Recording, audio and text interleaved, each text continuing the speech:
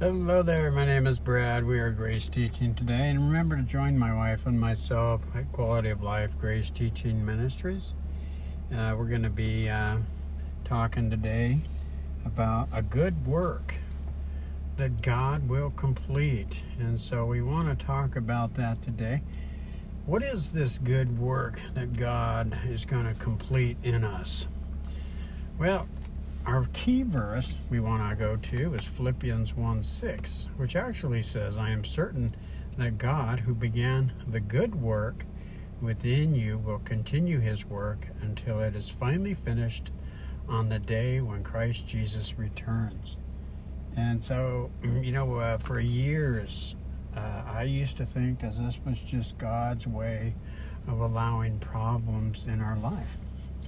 And what I meant by that is I just felt like, this was referring to just God forming us into the people he wants us to be. And so, yes, that is part of the good work that he's doing within us. But the first part is something we cannot miss. We cannot miss this. And this is something I missed for years as a believer. But this good work that God does within us is he changes the way we think. You see, because at our conversion in Christ, folks, we are complete through our union with Christ. We are forgiven.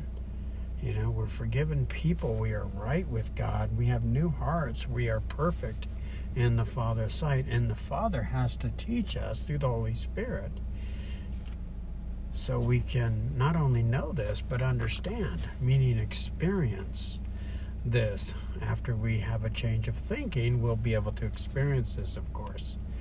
Paul said, don't be copying the customs of this world, the behaviors of this world, but be transformed by the renewing of the mind, so you can be, transformed. Let God transform you into a new person by changing the way you think. And that's Romans 12:2, New Living Translation. So Paul is saying, don't copy the patterns of this world, but let God transform you by the renewing of your mind and by the way you think. Okay? So God is going to change the way we think about some things. Remember that changing the way we think starts with forgiveness.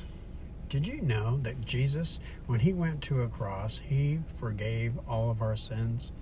In fact, for years, I used to ask God for forgiveness as a believer in Christ, even after accepting Jesus Christ as my Savior and Lord. So I'd keep track of those records. I'd keep records of my wrongs, and I would make sure to confess them and ask God for forgiveness so I could be forgiven and right with him once again. Well, if you do that, you're never forgiven. You're never right with God, are you? And so we're going to talk a little bit about, first of all, changing the way we think about past tense forgiveness. And I'm going to read Ephesians 1:7 to you.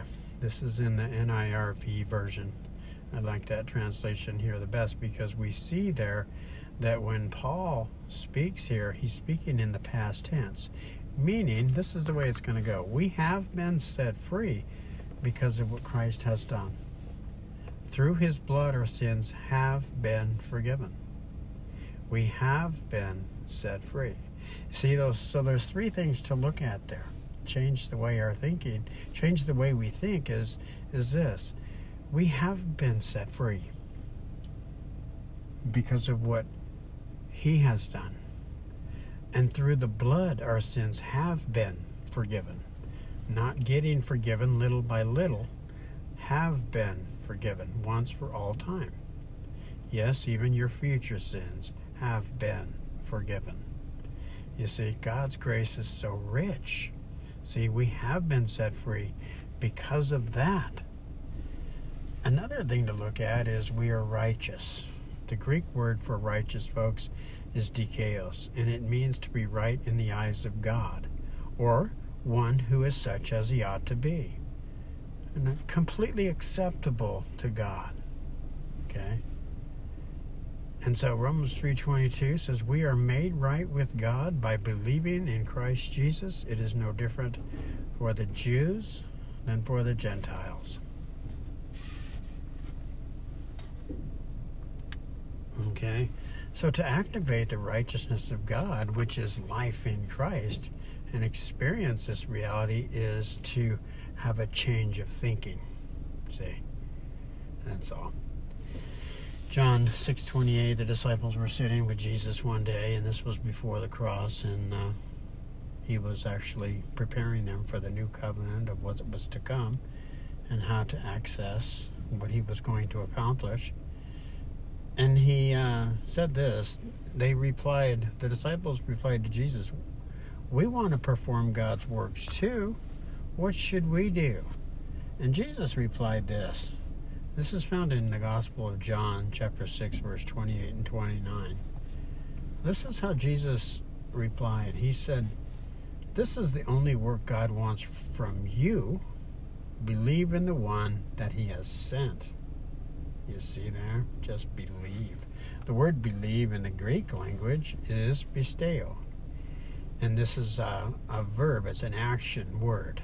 And so meaning to actively accept or put confidence in one or to trust one. Okay? And so it means to actively accept what Jesus Christ has accomplished. And so in him we are made right with God. That's once for all time, folks. We are right with God all the time. If you're in Christ today, to all who received him, to them who believed in his name, Jesus Christ, God has given us the right to be called children of God. And so if you're a child of God now in Christ, you are right with God all the time.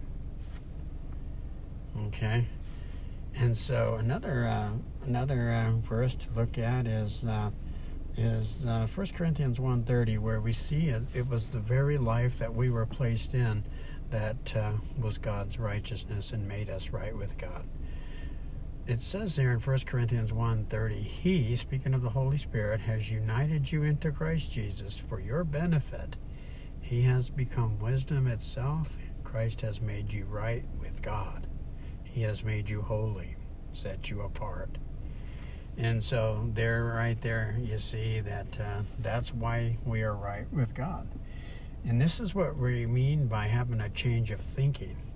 You see, to be right with God, to be forgiven and right with God, requires nothing on our behavior or performance. It has nothing to do with that. It's all about what Jesus did in his death, burial, and resurrection. Remember, he died for us so he can give his life to us, so he can live his life through us. Now, Romans 3:24 says, the free gift of God's grace makes all of us right with him. Christ Jesus paid the price to set us free. See, God made right with himself those who believe, meaning trust in Jesus. Okay? Not efforts, not human efforts, self-reliance.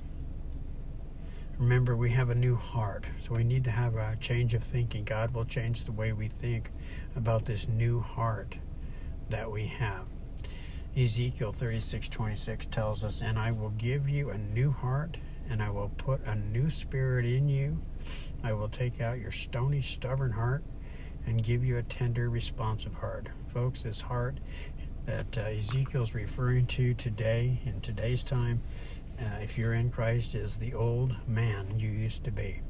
Romans 6:6, Paul refers to the old heart this way: the old self has been crucified with him, so that the body of sin might be done away with.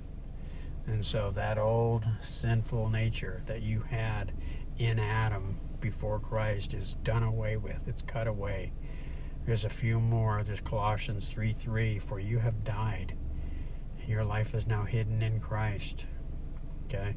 Galatians 5:24, anyone who belongs to Christ has crucified the sinful nature with its appetites and its desires.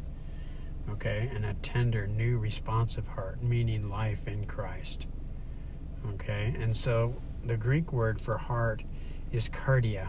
Many of you are familiar with the word cardia because it has something to do with the heart. And, we do cardio exercise to exercise the heart. But it means the ruling center of the whole person. Okay? Not just the spirit, but the spirit, the soul, and the body. Okay, it's the ruling center of the whole person, the spring of all desires. So this is why we have a desire, folks, if you're in Christ, to do what's right. You see, anything else is you're gonna have inner conflict. If you allow sin in, it's gonna bring inner conflict. And so this is where God changes our way of thinking. He actually gets us to a place where we actually have a desire to please Him. And so according to the Bible, the heart is the center, not only the spiritual, not of spiritual activity, but of all the operations of human life. Okay? Hebrews, the writer of Hebrews 10, verse 14, we want to take a look at that because we are perfect in the Father's sight. Did you know that? See, this is another area where God wants to change our way of thinking. He wants us to know that we are perfect in His sight. How is that possible? After all, I've sinned so much. I was such a horrible person. Even as a Christian, I haven't really been that great. I really haven't been a good Christian. Well, Hebrews, the writer of Hebrews 10:14 tells us this in the Message Bible. It was a perfect sacrifice by a perfect person to perfect some very imperfect people. Folks, when Jesus went up on that cross, He took our dirty rags and He gave us His clean robe. So when God sees us, it's just as if He sees His own Son. As Christ is, so also are we in this world, in Him. You see, that's why the Father can look at us and say, you're perfect. There's nothing wrong with you. The world will tell you all kinds of things that are wrong with you, won't they? The doctor will tell you all kinds of things that are wrong with you. I know they do that with me. Every time I go to the doctor, I hate going to the doctor because they always tell me I'm fat and broken. True story. But to the Father, we are always perfect to Him. Remember, the moment we were placed in Christ, we became perfect to God, our Father. This has nothing to do with performance or behavior. Okay. In conclusion, renewing the mind also includes understanding God's purpose for problems. Now, we are not exempt from problems. We're going to have problems, and we're going to have trials. Jesus promised them, and He said, in me's peace, but in this world you'll have tribulation. Fancy word for Satan's work. But remember, in Him is peace. Okay. But there is, we do have to understand that when we read, for I am confident of this very thing, that He who began a good work in you will complete it until the day of Christ Jesus. He is going to take problems and He will use them. He will use trials in our lives. Okay, so we never want to we never want to ask the question as we're in discipleship course. We don't want to ask these questions, why is this happening? We want to ask questions like, what, Father, what can I learn in this time? See, the Greek word for good work is argon, and its meaning is to accomplish a work. You see, Romans 8:29 tells us that God is going to conform us into the likeness of His Son, Jesus.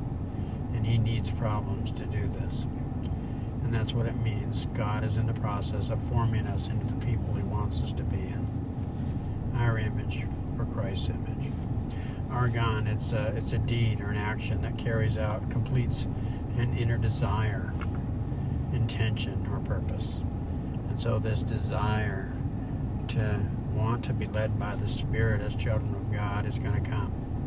And that's part of it too, where we see that this good work that God is going to do in us is He's going to change our way of thinking and be Spirit-led and not carnal-led, meaning flesh.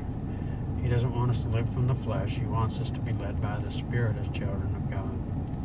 And so that's another thing. Another thing is He's going to reveal Christ in us, the hope of glory, through trials and problems.